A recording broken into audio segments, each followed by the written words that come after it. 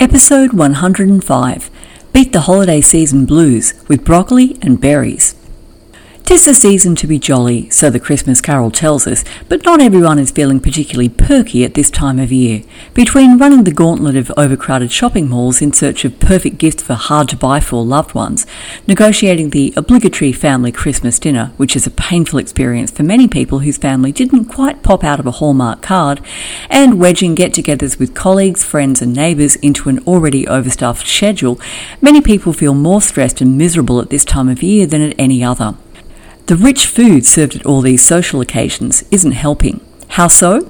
Well, for starters, there's holiday heart syndrome, which is not just a silly excuse for the epidemic of died suddenlies that has occurred since billions of people got injected with transfection agent that produce an artery and heart-damaging foreign viral protein.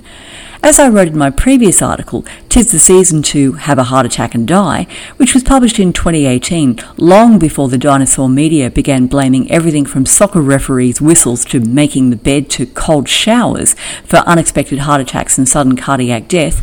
Quote, the phenomenon, that is, the phenomenon of holiday heart, has been described in the medical literature for almost 2 decades, ever since a team of US researchers headed up by Dr. Robert Kloner plotted monthly rates of death from ischemic heart disease, that's damage to the heart resulting from decreased blood supply, usually due to the buildup of cholesterol-laden plaque in the coronary arteries, over 12 years in Los Angeles County.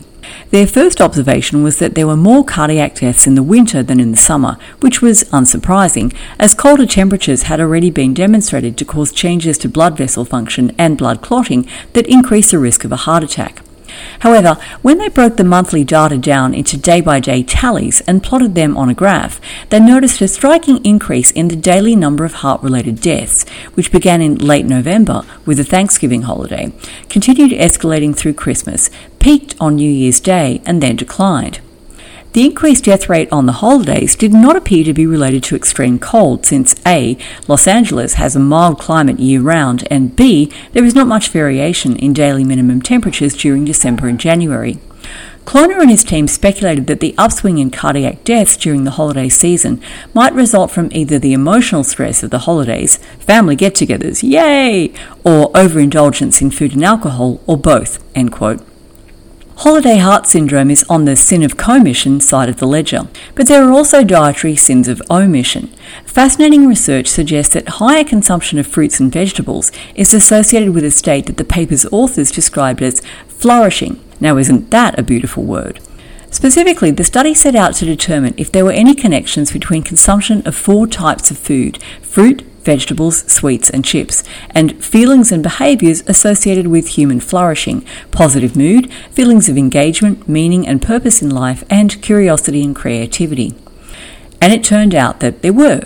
Participants who ate more fruit and vegetables throughout the 13 days of the study reported, quote, higher average eudaimonic well-being, that's from the Greek word eudaimonia, a contented state of being happy, healthy and prosperous, more intense feelings of curiosity and greater creativity, end quote, than those who ate less fresh produce.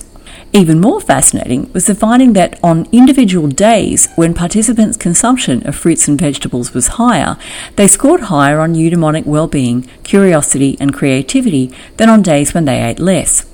This study fits perfectly with others that I've discussed in previous posts, including Want to Feel Happier, Change What's on Your Plate, and Good Mood Food. Taken together, these studies indicate that a plant-centered diet high in fresh produce makes us feel better in every way, not just physically, but mentally and emotionally as well. And yet, the time of year when we would ideally be feeling most connected with others and with our own deepest values is traditionally the season of overindulgence in the foods least likely to facilitate these experiences.